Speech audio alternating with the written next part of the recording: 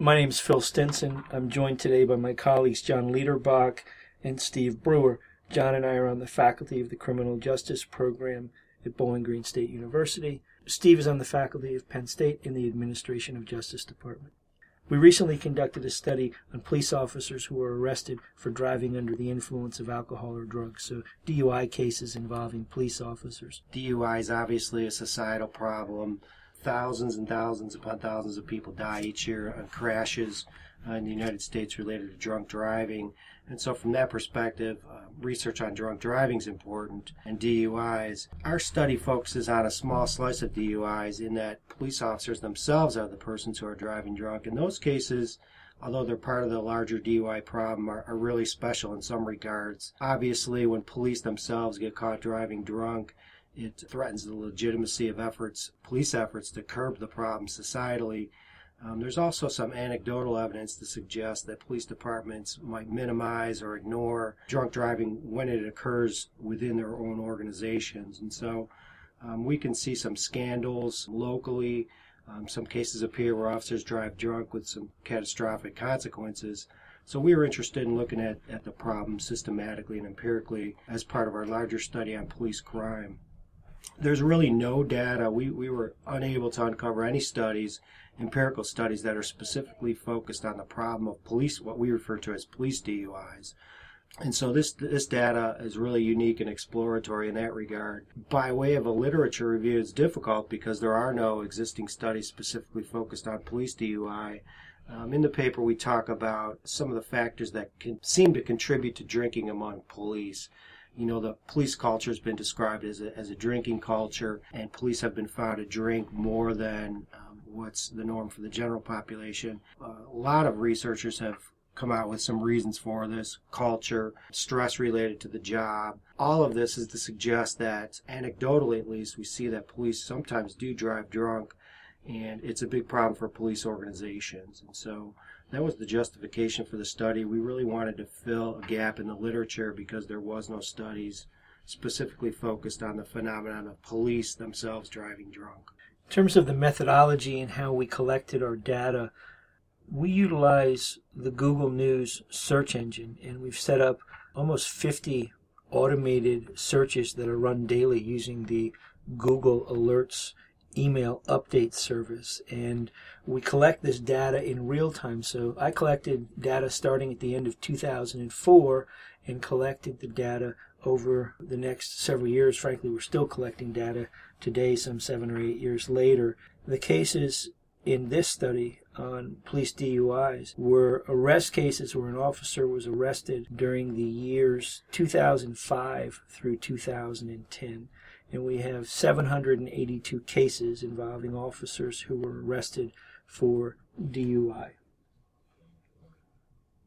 In terms of the results of our DUI study, we identified and included in this research study 782 cases in which police officers had been arrested for driving under the influence of alcohol and or drugs. Most of them were alcohol-related cases. So these cases involved 750 sworn officers who were employed by 511 non-federal, state and local law enforcement agencies located in 406 counties and independent cities across all 50 states and the District of Columbia. So literally every corner, every nook and cranny of the country is covered in this study. All the states, large departments, small departments. Interestingly, 7 of the officers who were included in the study had multiple criminal cases arising out of a single DUI because they had more than one victim. So, for example, if a police officer was arrested for DUI and it was a DUI that involved a traffic accident with 3 deaths resulting, there are 3 victims, we treated that as 3 separate cases because, again, we're interested in the criminal case outcomes, among other things. So that's why there's a disparity in terms of the number of officers, and there being 32 more cases, 750 officers, 782 cases here. So we also have 14 officers who were included in the data in this study who had been arrested for DUI on more than one occasion within our study years. So 2005 through 2010, we got 14 police officers who've been arrested for DUI once, but then again at least one other time, multiple times, 2 or more times, and they're still police officers. That's why they're included in the study, because at the time of arrest, we only include cases where the officer was a employed sworn officer at the time of the arrest, for which they were later arrested. They were a sworn law enforcement officer. So those are our criteria for including cases. So we have, of those 14 officers who were arrested more than once, 11 of the officers were arrested twice, including one officer who was arrested twice in the same day. And 2 officers were arrested 3 times. We actually have one officer in the study who was arrested 4 times for DUI. And at the time of his 4th arrest for DUI, within our study years, he was still a sworn law enforcement officer and not been terminated or resigned at that point from his position.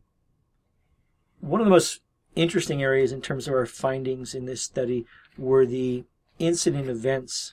You know, what was going on in this DUI case where an officer was arrested. It's interesting that most of the officers were off duty at the time they were stopped and arrested for DUI, but almost 5% of the cases involved an officer who was actually on duty, and other officers were driving police cars but weren't technically on duty, because we have over 8% of the cases involved an officer who was stopped and ultimately arrested for DUI while they were driving a take-home police car. In other words, a cruiser that's assigned to them to drive back and forth to work, so it's not parked at the police station. In some jurisdictions, they can use those for off-duty use and even personal use in some places. It's a point of contention in a lot of departments, especially now with budget concerns where everybody is dealing with, local and state governments where they just can't afford to keep huge fleets of vehicles around. We got 8% of these cases, over 8% of these cases, where an officer was arrested while they're driving a take-home police car, typically a marked police vehicle where the officer's off-duty but drunk driving the vehicle. And clearly, citizens have no way of knowing who's on duty and who's off-duty. All they know is it's a police car, and how strange is that? We've got a drunk driver driving a police car. And then we have a number of cases, 27 cases, so 3.5% of our cases involved officers who were driving a police vehicle, DUI, while they're outside their jurisdiction. And sometimes that happens when an officer is traveling to in-service training that maybe is at a regional police academy or at a university or a college or at some facility that's in another part of the state away from their agency that they work for. They take a police vehicle with them. They go out to dinner after the training a few nights that week and have too much to drink and end up getting arrested by the local police or the state police or the sheriff in the jurisdiction where they're attending training or on the way back home from that. So that seems to be what's going on there, why we have officers arrested in police vehicles, but they're not even in their own jurisdiction. You've identified some unique cases and some troublesome cases. What were the most common factors that provided the context for these arrests?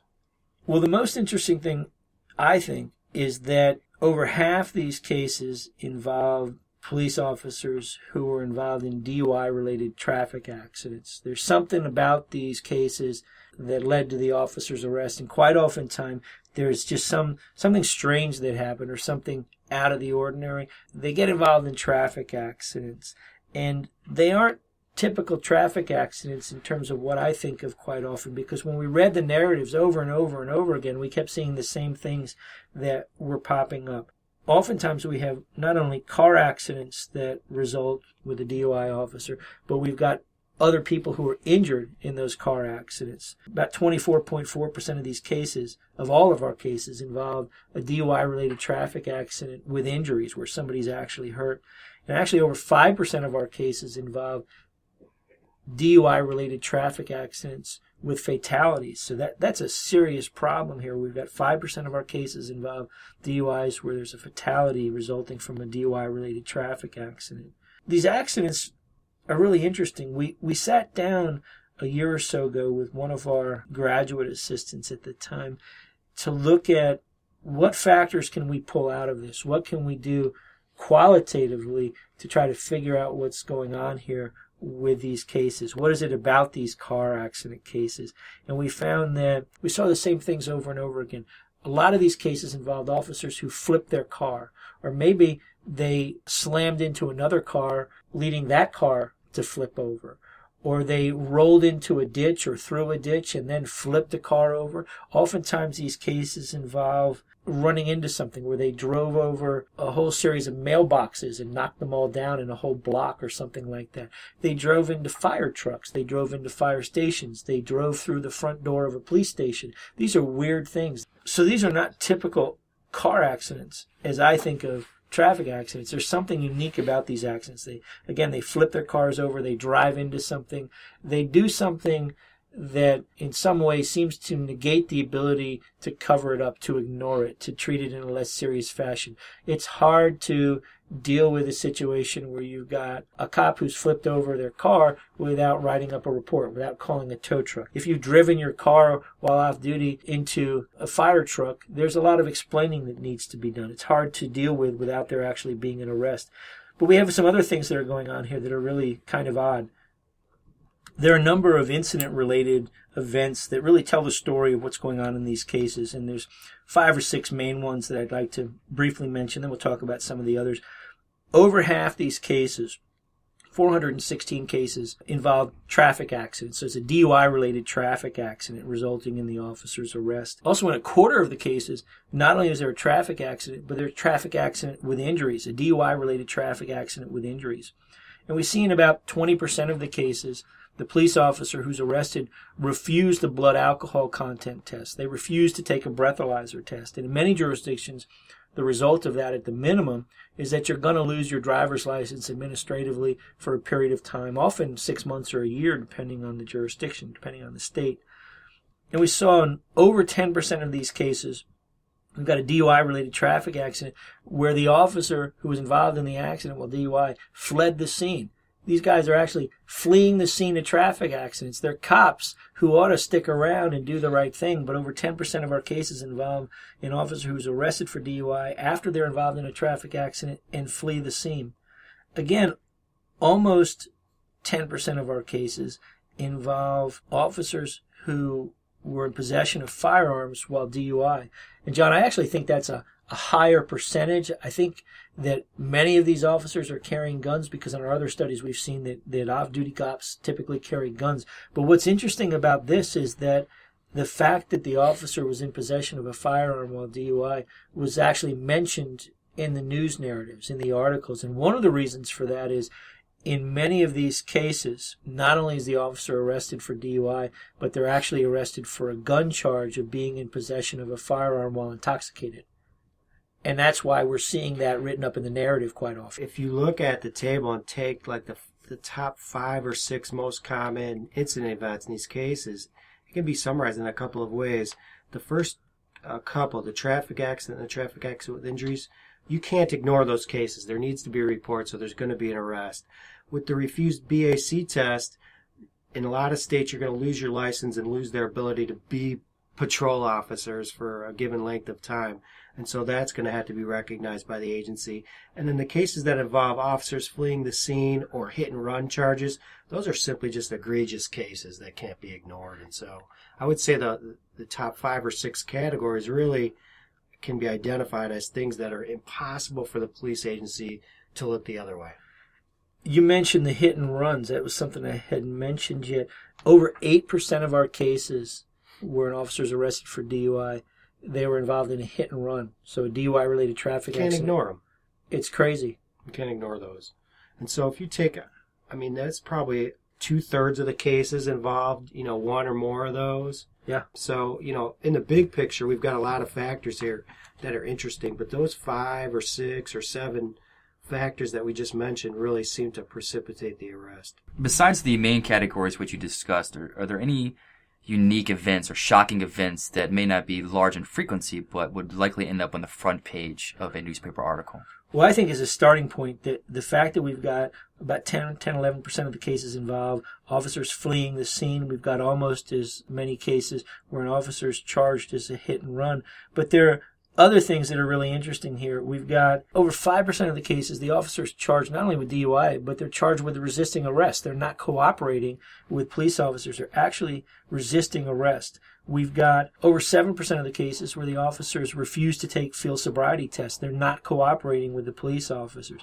Frankly, what's going on there, in using John Van Manen's words, they're acting like assholes. They're being perceived as assholes by the officers who stop them, which is giving the officers impetus to go forward and arrest them. They're not going to cut them any slack here.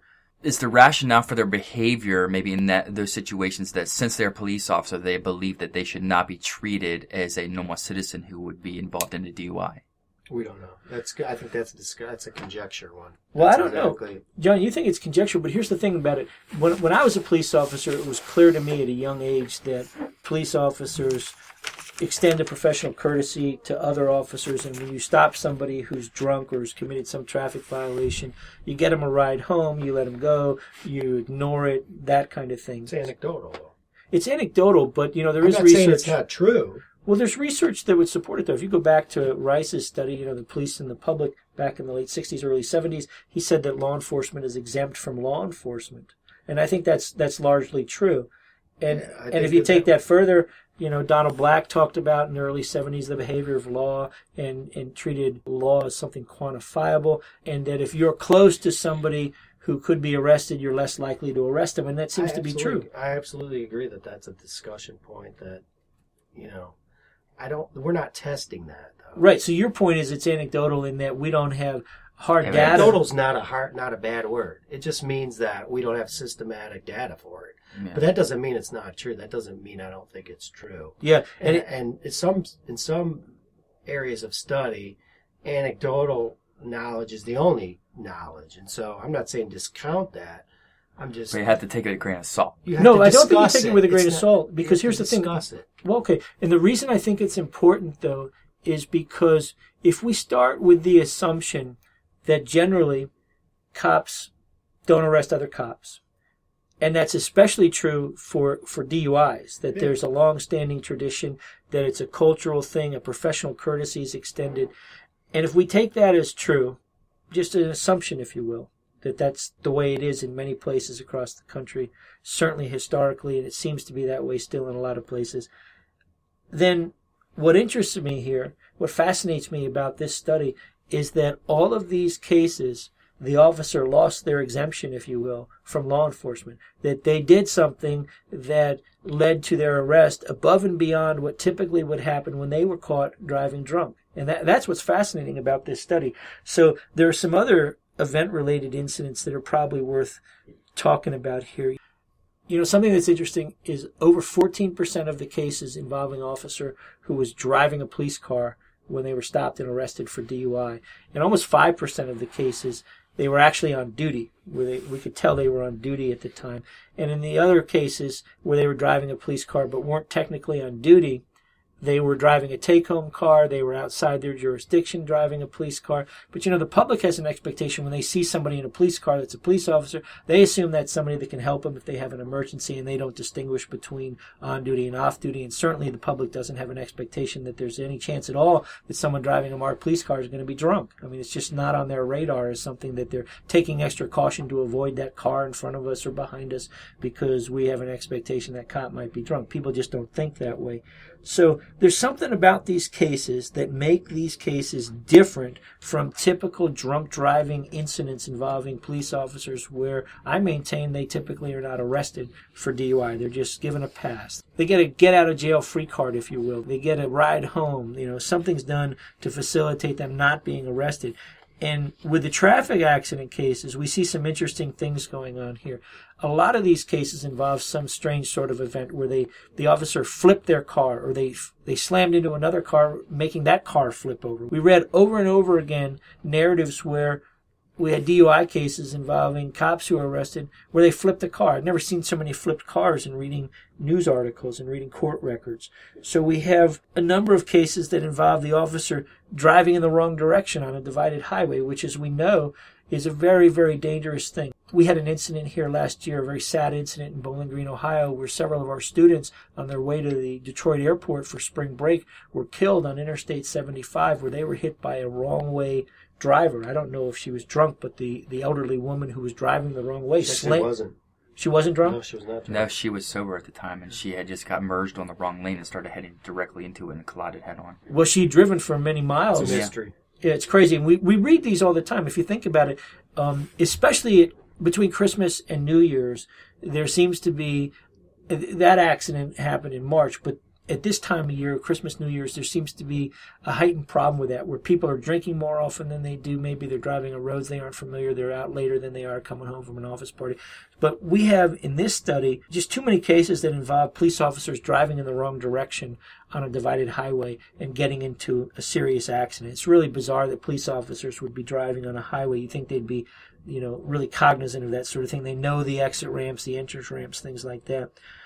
We have a number of cases here with the DUI-related traffic accidents where the arrested officer denied he was driving. So not only do we have officers fleeing the scene, we have officers committing hit and runs, but we have officers who, when they get caught, absolutely denied that they were driving.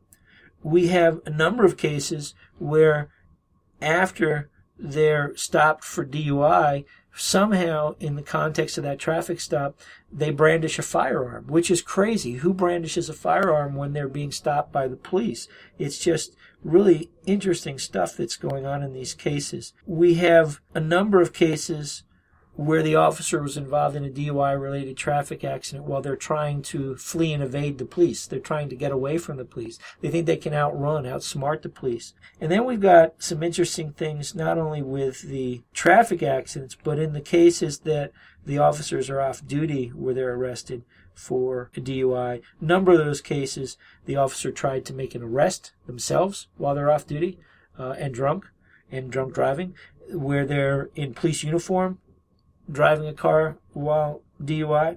Sometimes we've got cases where officers are actually intervening in existing disputes. They come across something where they decide, well, we're gonna stop the car and get out and take care of that fight, but the police officer's drunk, and it just escalates the whole situation. So those are some of the things we see in these cases that are really sort of interesting events related to the DUI incidents. I do want to make one brief comment about the drug-related DUI cases. Less than 5% of our arrest cases for DUI involve an officer who was arrested for driving under the influence of a drug. And in many of those cases, it involved prescription drugs, either a specific prescription drug or arrested for DUI under the suspicion of an unknown prescription drug. And I think that's something we want to investigate further, but I just mentioned that it's a small number of the cases, but it's something we want to look at further. In terms of the multivariate analyses we did, I think one of the things that I can try to explain, it might make some sense in the context of an audio podcast, is to talk about some of the odds ratios that we saw here. We wanted to look at these cases in terms of whether the officers lost their jobs or not in the wake of being arrested for DUI. And we saw some interesting things. We saw that the simple odds of an officer losing their job go up by 87% if the officer's DUI incident also was violence related. So if they somehow got in a fight or something like that, they were 87% more likely to lose their job as a result of the arrest. Similarly, if an officer was acting in their official capacity, in other words, if they were on duty, if they were involved in police business, if they were driving a police car, even if they were off duty, the simple odds of their losing their job go up by 77%. So I think that's really interesting. Now, some other things we saw, if an officer is arrested as a result of a DUI-related traffic accident, the simple odds of the officer losing their job go up by 43%, and the simple odds of losing their job go up by 86% if the officer was involved in a DUI-related traffic accident with a fatality. We also saw, without getting into specific numbers, that the odds of an officer losing their job go up if the officer is employed by an agency that's in a rural area. We also saw that as the agency size go up, if an agency is bigger, the officer is less likely to lose their job in a larger agency. There are a few that don't make a whole lot of sense to me. The odds of an officer losing their job go down if the media reports of their DUI case mention some sort of agency scandal. And I'm not sure what's going on with that one. We also looked at another dependent variable, which was the criminal case outcome. We're interested in what happened in these cases, what factors are relevant. And we saw that the simple odds of an officer being convicted of a criminal charge after a DUI arrest go down by almost 50% if the officer refused to take a blood alcohol test following their arrest. We also saw that the odds go down by about 65% if an officer was arrested for DUI while they're driving a take-home police car.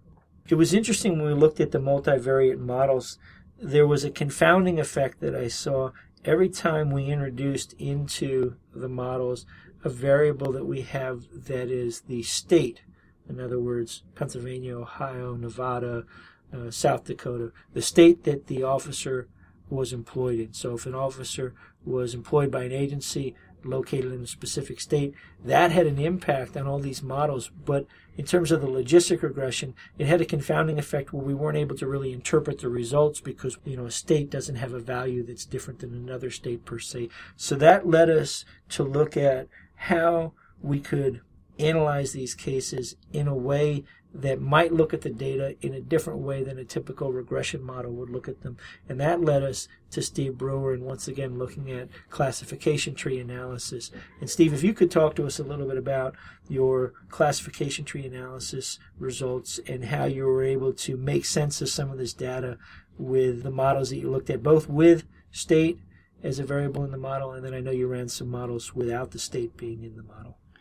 Yes, in order to shed some light on the state variable, we utilize decision tree analysis to allow us to move beyond the one-way interpretation of the data. In order to envision what a decision tree looks like, you can think of a simple family tree in which you have the root individual or the individual who created the family at the top. And a decision tree has the most influential variable at the top of the tree. And when we examine the data with state, it actually was the most influential variable to predict not only job loss but also conviction. And what the decision tree analysis did was it actually grouped states together in which it predicted, number one, job loss and conviction by the groupings of the state. For example, certain states had a very low prediction for job loss. For instance, West Virginia, Montana, North Dakota, Wyoming, Delaware, Oregon, Idaho, Hawaii, and Alaska only had a 3.2% chance of job loss, versus certain other states had a higher percentage, like Georgia, Missouri, South Dakota, New Hampshire, and Vermont, which had a 66.7% chance of job loss. And examining state alone, that does not include the influence of any other variable at that point. But again, the decision tree analysis allows us to look at the exact influence of the states individually on job loss and conviction, as opposed to a logistic regression model, which would identify state as being significant, but it would not tell us which states are significant or the different states and how they have an impact on job loss and or conviction. Yeah, with logistic regression, we just weren't able to make any sense of the results. If I understand correctly, with what I looked at with the decision tree analysis, when we added the state where the officer was employed to the models, it became the most influential variable, and it really drove the results in your classification tree analysis, correct? Correct. When we add state, it actually increases our predictive power of the model in general by exactly at least 1 full point for the under area of the ROC curve. You mentioned the dependent variable of job loss. The other dependent variable that we looked at, both in the regression analysis and in the classification tree or decision tree analysis, was conviction, whether the officer was convicted of some criminal charge, whether it be DUI or something, after being arrested for DUI. And I thought this was really interesting, and I'll give 2 examples of states, and correct me if I'm wrong on this. I believe in South Carolina, there was a very low probability of being convicted if a police officer is arrested for DUI. Is that correct? Right. On the other hand, if an officer is arrested for DUI and they're employed by an agency in the state of Ohio, there's an almost certainty that they will be convicted, almost 100% certainty, well over 90%, correct? Correct. So that's really interesting to me because I cannot explain what it is about those states that would lead us to such polar opposite results in the criminal case disposition. In some states, I mentioned South Carolina, there's a very good chance that an officer arrested for DUI is simply not going to be convicted. I think it's about 22% of the cases or so they were convicted, something like that. We came to a point where we were trying to figure out a way to make sense of the data, because if you look at South Carolina, for example, almost none of the officers, very low percentage of the officers who were arrested for DUI get convicted. On the other hand, if you go next door, if you go just a little bit south to the state of Georgia, almost all of the officers who are arrested for DUI that are employed by a law enforcement agency in Georgia get convicted. So you got different results in South Carolina and Georgia. And it's interesting because I talked to an old friend of mine who I went to college with, who's now an attorney in South Carolina. There's a lot of DUI defense work, and he's also a former police officer. And I asked him the question, what do you think in South Carolina, if a police officer gets arrested for DUI, are they going to get convicted? And he said, nah, not likely. It's very unlikely that a police officer would get convicted. South Carolina doesn't really take DUI that seriously. And I said, well, what about Georgia? What do you think there? And he says, oh, you're going to see the opposite result there. In Georgia, DUI is a big deal. They take DUI seriously. Politically, it's a big issue. The state legislature takes it as a big issue. You see a different result there. So we've got 27.8% of the cases for DUI where an officer is employed by law enforcement agency in South Carolina, they're convicted, whereas we have 100% conviction if an officer is employed by a law enforcement agency that's located in the state of Georgia. So it's not like we can look at it and say, okay, in the South or in the Deep South, in the Southeast, they're going to treat these things differently. It's different from state to state. And I think we looked at the trees. There was a number of states that showed up grouped together quite often. I think we saw Illinois, New Mexico, and Ohio often grouped together. Is that correct? Yes. So, and they were more on the punitive side and more likely to have higher conviction rates and higher rates of job loss. Right. And also we saw in those scenarios, we also saw Michigan and New York, correct? Correct. So in those states, I went back and looked, and during our study years, there was something that happened in those states in terms of legislation that went into effect. It's the kind of thing that you'd see more often in a time series analysis where a law goes into effect and you see a change in behavior. So, for example, there are often studies that are done to see the effect of seatbelt laws or helmet laws or the drinking age. And in that type of research, you often see a lag where a law goes into effect, and the time series results show us that actually, traffic deaths go down a few months after those laws go into effect. And what we saw here in these cases was an interesting phenomenon where in the decision tree analysis, it seemed that there was an immediate result. In a few instances with the decision tree analysis, we saw that an actual date of arrest made a difference. I think the point to be made in regard to changes in the law and how they impact especially convictions, but also job loss, because there's probably an interaction between those two, is that in some respects, these police DUI cases are like any other DUI case. When there's a change in the law, there's going to be a change in the impact on convictions on any DUI offender. And so in some cases, these trees are pointing out the larger societal context and the impact of that on officers who drive drunk in specific states. And what we saw, though, I'll give you Michigan as an example. In Michigan, a law was passed early in 2008. It wasn't due to go into effect for a year or two later. And we saw that cases where an officer was arrested after a date that was very close to the date that the law was passed, 100% conviction, whereas it had been a much lower conviction level before the date that law was passed. And, law enforcement officers, cops, police officers, they're very well aware of traffic laws and changes in the law. And it seemed to have an effect on plea bargaining, that they were willing to plead guilty to get the case over with quickly before this law went into effect. It may not have even applied to their case because the incident occurred before the law was passed. So you're absolutely right, though, John, that we saw interesting results here that clearly were related to changes in policy, legislative action that was taken in a number of states. And those states that we saw that most obvious were Illinois, Michigan, New York, and even New Mexico, where New Mexico historically has had a reputation as being easy on drunk driving. You know, they've said for years that Gallup, New Mexico, is the drunk driving capital of the world, or at least of the United States. And New Mexico in the mid-2000s, in the middle of the last decade, really took proactive steps to change that perception, to get tough on DUI. And we saw that result here because we see in New Mexico, police officers who are arrested for DUI are treated harshly. They're convicted, and they quite often lose their job as a result. I think you're absolutely correct on that. I think in the big picture, the study brings up some points of discussion going forward. I think the first one, and it might get lost in some of the quantitative analysis that's necessary, that we need to remember that this study sheds light on a problem that, in the empirical literature at least, doesn't exist. That there are no studies that are specifically focused on police DUI.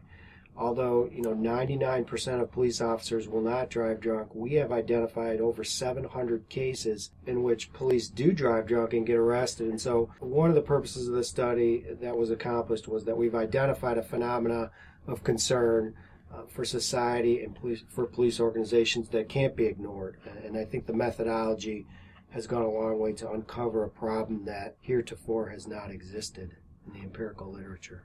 Did you just say that 99% of police officers will never drive drunk? Anecdotally? Well, I would take exception to that to the extent that I think that, as you mentioned early on, that drinking is part of the police culture quite often, that there are a lot of police officers, I don't want to say the majority, but many police officers have drinking problems, and I think that we just don't know the extent of drunk driving by police officers, but I think it's a problem, and there's no way that we can measure that, though. Yeah, we don't know. My point was to suggest that although, I would assume most police officers do not drive drunk, the fact that no studies specifically address this phenomenon would suggest that it never happens. And our data certainly contradict that we have identified 700 cases in which it does happen and it needs to be addressed. Okay, I think I misunderstood your earlier comment. I think also one of the big points of discussion, or one of the things that I think about when looking at the study overall, is that in some ways these cases reflect a larger societal problem of DUI and even how they're disposed. The classification trees shed light on some factors that, make these cases in some ways like other DUIs. But in other respects, many of our findings suggest that these cases are unique and that they're egregious, and that the cases reflect, the worst case of police misconduct and crime, and the fact that police themselves are the ones who are driving drunk. So in some ways, these cases are different and probably more important to study for criminologists than the run-of-the-mill DUI. And with that, we conclude this episode of the Police Integrity Lost podcast. My name is Phil Stinson, and my thanks to Steve Brewer and John Liederbach for joining me in this discussion on our research into police officers arrested for driving under the influence of alcohol and/or drugs. This study is part of a larger research project on police integrity in the United States. The project is supported by award number 2011-IJCX-0024, awarded by the National Institute of Justice, Office of Justice Programs, United States Department of Justice. The opinions, findings, and conclusions or recommendations expressed in this podcast are those of the authors and do not necessarily reflect those of the Department of Justice. The podcast episode was recorded at Bowling Green State University in Bowling Green, Ohio. For more information on our research project, please go to www.bgsu.edu/Police Integrity Lost.